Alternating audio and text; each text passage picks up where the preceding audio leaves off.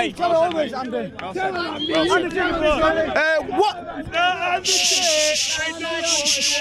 One more thing.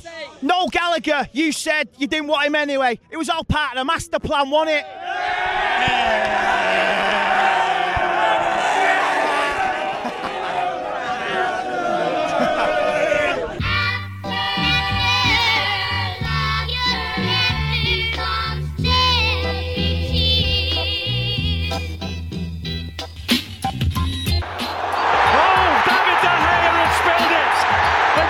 Silva has scored again!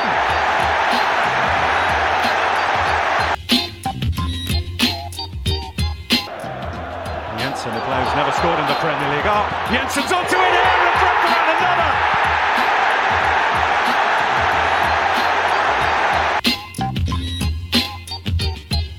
Hoisted in by Mbomo, mighty leap by Tony, it's still alive, it's bundled in! Ben Mee leads the celebrations as Manchester United look around for a flag that isn't going to come. Who hit the front with Ivan Toney. Now he looks for Mbomo. Mbomo, it's 4! It's brilliant from Brentford.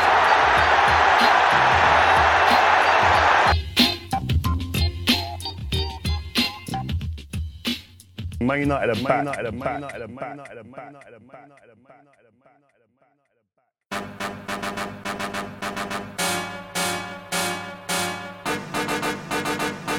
You're all about to witness a monumental throwdown.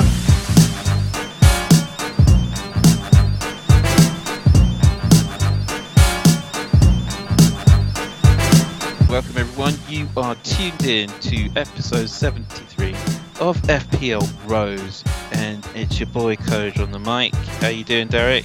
Yeah, I'm good, man. Just looking forward to Monday, I should say. What was happening Monday? Oh, yeah, of course. I know. I'm not looking forward to the weekend game. I'm looking forward to Monday's game. Yeah, they're saving the best for last again. Yeah, exactly. That's right. So yeah, just in case you didn't know, Game Week 2's just finished. Game Week 3 is about to start. We will run our eyes over Manchester United versus Liverpool. You're all about to witness a monumental throwdown. But before we get into all that, first things first, if you're listening on YouTube, hit subscribe. Please hit like and help us out. And tell your friends, tell your mum, tell your dad, tell your grandparents, tell everyone. Yeah. And just get the word out. Okay, now that's done. Shall we have a look at how we did in Game Week 2? Yeah, so Game Week 2 was a much better game week for me than Game Week 1. Although I did get punished. I said it to myself. I was like, take Kane out, you get punished. And he returned. But he didn't have a great game, I'll be honest with you. But hey-ho, did the swap, came for Haaland. Haaland got the assist, even though he got 2 touches or so in the game. Something like that. And Kane got the final winning goal. That was a brilliant game, by the way. Yeah.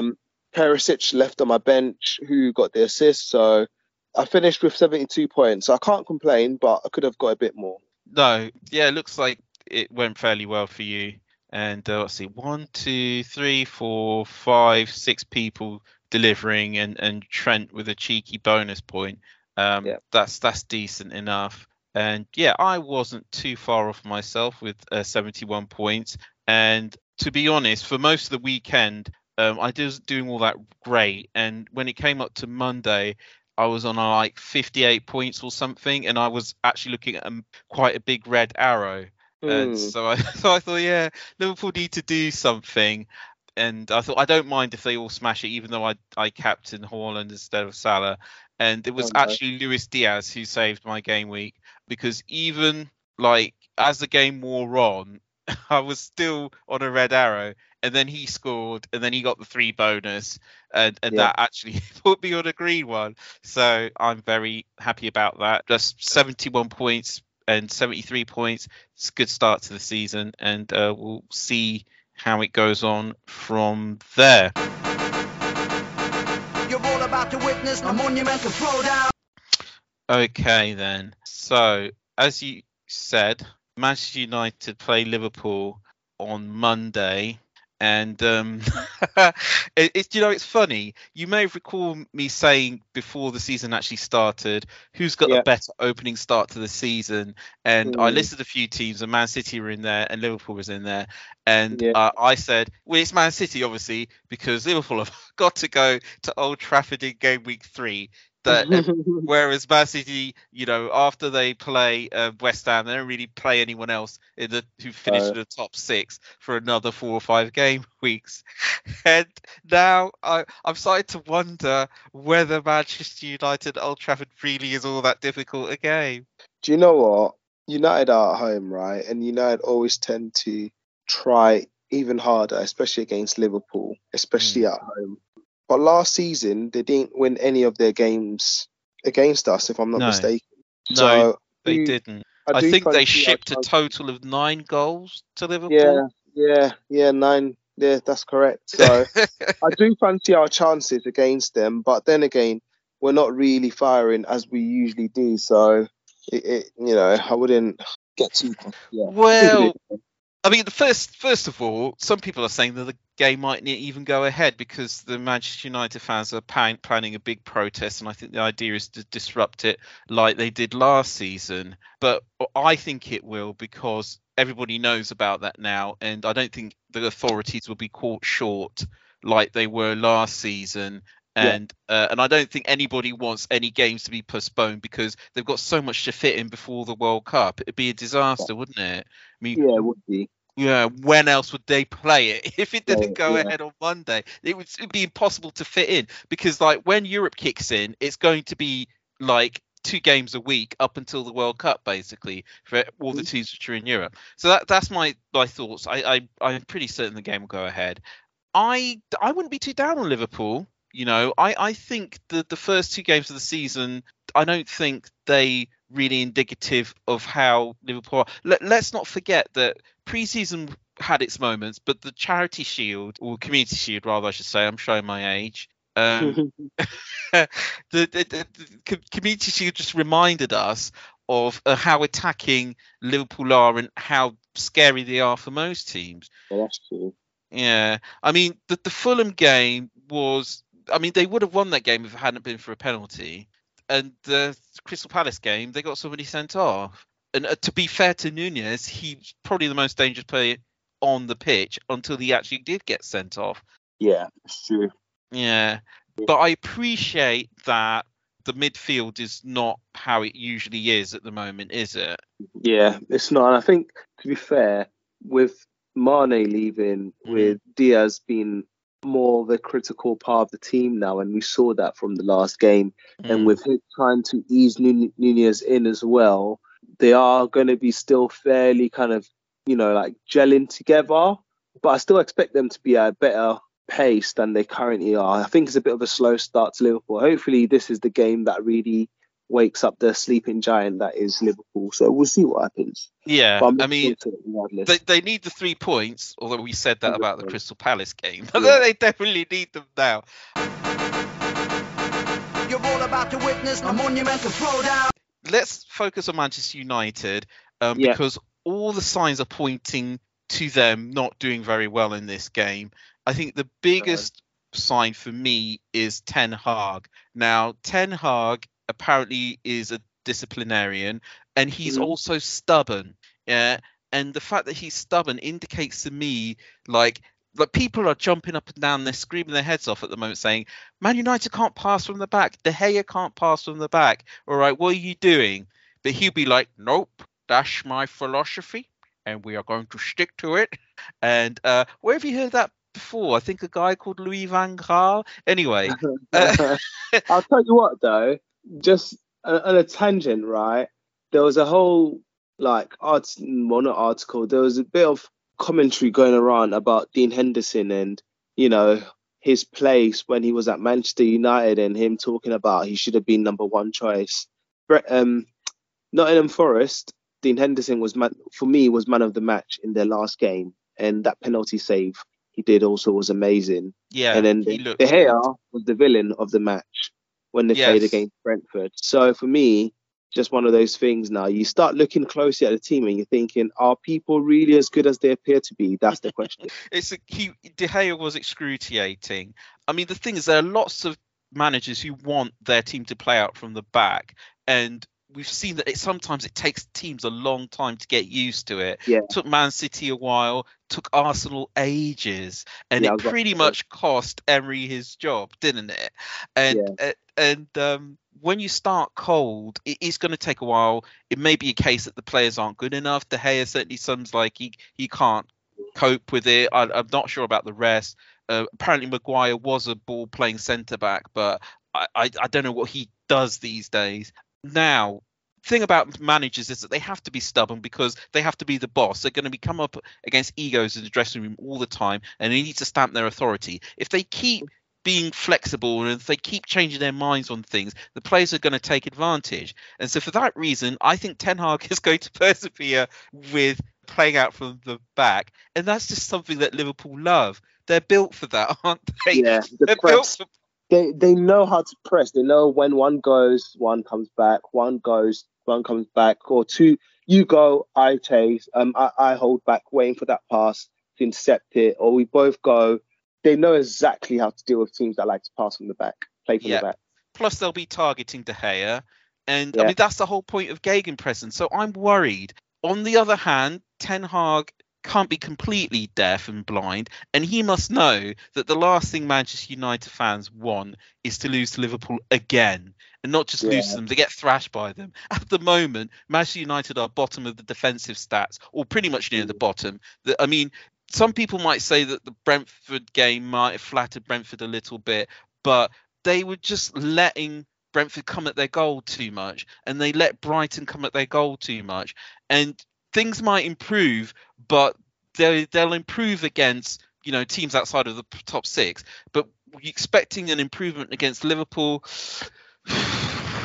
for that reason, unless Ten Hag just plays it safe and says to his team, look, you just got to kick it long, or else we're going to get a battering. And then after that, we'll learn how to play from the back. I don't really see him doing that. I mean, do you think he's going to play it safe because of what's at stake? I don't think he's gonna. I think he's gonna try and prove a point. To be fair. Oh gosh, so that's be interesting. For you. Sorry, say that again. Question for you. Yeah. Okay. Do you see Ronaldo being involved in that game, and do you see him playing a big part in it at all? Oh gosh, see, that's another thing, because it comes down. I think a lot of it comes down to Ten Hag's stubbornness. And Ten Hag said, no, we want Ronaldo to stay. He's part of my plans. But on the other hand, a lot of people wonder whether Ronaldo presses enough for Ten Hag. For me, the jury's still out on that. Ronaldo's a fit guy. He runs a lot. He's played all over Europe. I think he knows how to press. But anyway, on the other hand, some people are pointed out Ronaldo splitting the dressing room. And that's just as bad for a manager as showing signs of weaknesses. And sometimes you just have to get rid of the source of the conflict. So do I think Ronaldo is going to play? I've got to be honest with you. I think he probably will, because they don't really have a centre forward at the moment. And he's going to need one if he's going to win this game, which, let's face it, he should be trying to do. So, I mean, again, it will depend on how stubborn Ten Hag really is willing to be, because he might change his mind and said, look, I've had enough of this guy. I'm getting rid of him, and he's not going to play. The third thing is that it's a horrible problem for Manchester United to have, because nobody can afford Ronaldo. He doesn't want to play for you. You don't want to play him, and nobody else can afford to take him off your hands. So you're going to be paying that guy, who some people say is of one of the greatest players you've ever had, to sit on your bench or sit in the reserves doing nothing. It's just preposterous. How did they let themselves get into this situation? My God, I never saw it coming. You're all about to witness a monumental throwdown. All right, who's your player picks for this coming week? Okay, it's really tough, because there's some good-looking players, but it's whether they're going to get the minutes, which is making it difficult. I've got to go with Salah, because I mean, the guy's been looking good, and he just does what he does, and you just can't bet against him or that Liverpool team. And Man United don't really pose him any kind of problems, do they? I don't think he's ever had much difficulty against them the entire time he's been in the Premier League for Liverpool.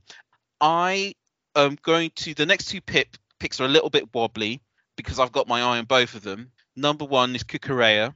I am very interested in him, and nailed? Sorry, is he nailed? Is he nailed?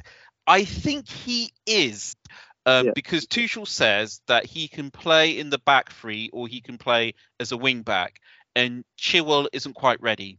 If Tuchel plays Chilwell, I think Cucurella will be in the back three, and if he doesn't play Chilwell, he'll be a wing back. Now, in the back three, he's not likely to be as attacking as he would be on the wing, but he still takes some set pieces. We still might see him getting forward, and Chelsea might still keep clean sheets. And then the other person that I've also kind of half got my eye on is Perisic. And again, I know what you're going to ask me, is he nailed? And I think the answer to that is not really. Because what Conte's been saying is that the kind of noises Conte's been making is that he wants to keep going with the players that he's already had because they know what he wants and they know his system and they know how he wants to play. And then he wants to ease in the new signings. So that indicates to me that if Perisic starts, he'll get taken off. Or if somebody else just starts, then Perisic will come in for him. But Spurs have got some fantastic fixtures. Perisic is a demon.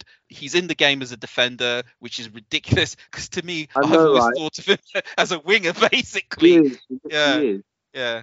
Okay, so good. Those are my picks: Salah, Perisic, and Cucurella. So I'd probably say my first pick, and I've always had my eye on this guy since the start of the season. Not many people picked him, but I had faith, and he's rewarded me generously. Maddie. Maddison. Yeah. Amazing for me as a pick. Got an assist in his first game week and got a well-deserved goal in the second game week. And now he's coming up against a Southampton side who are doing okay. You know, they're not doing terribly, but Leicester are at home and, you know, they do play well at home. So, yeah, like I'm looking forward to seeing some more returns from him, hopefully this weekend. Yeah. So he's my first pick.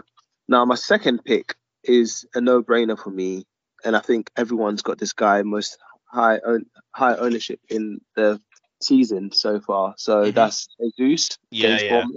Like I said, that's a bit of a no-brainer. I don't need to go into the details why, but that's my second pick. Yeah. And now my last pick.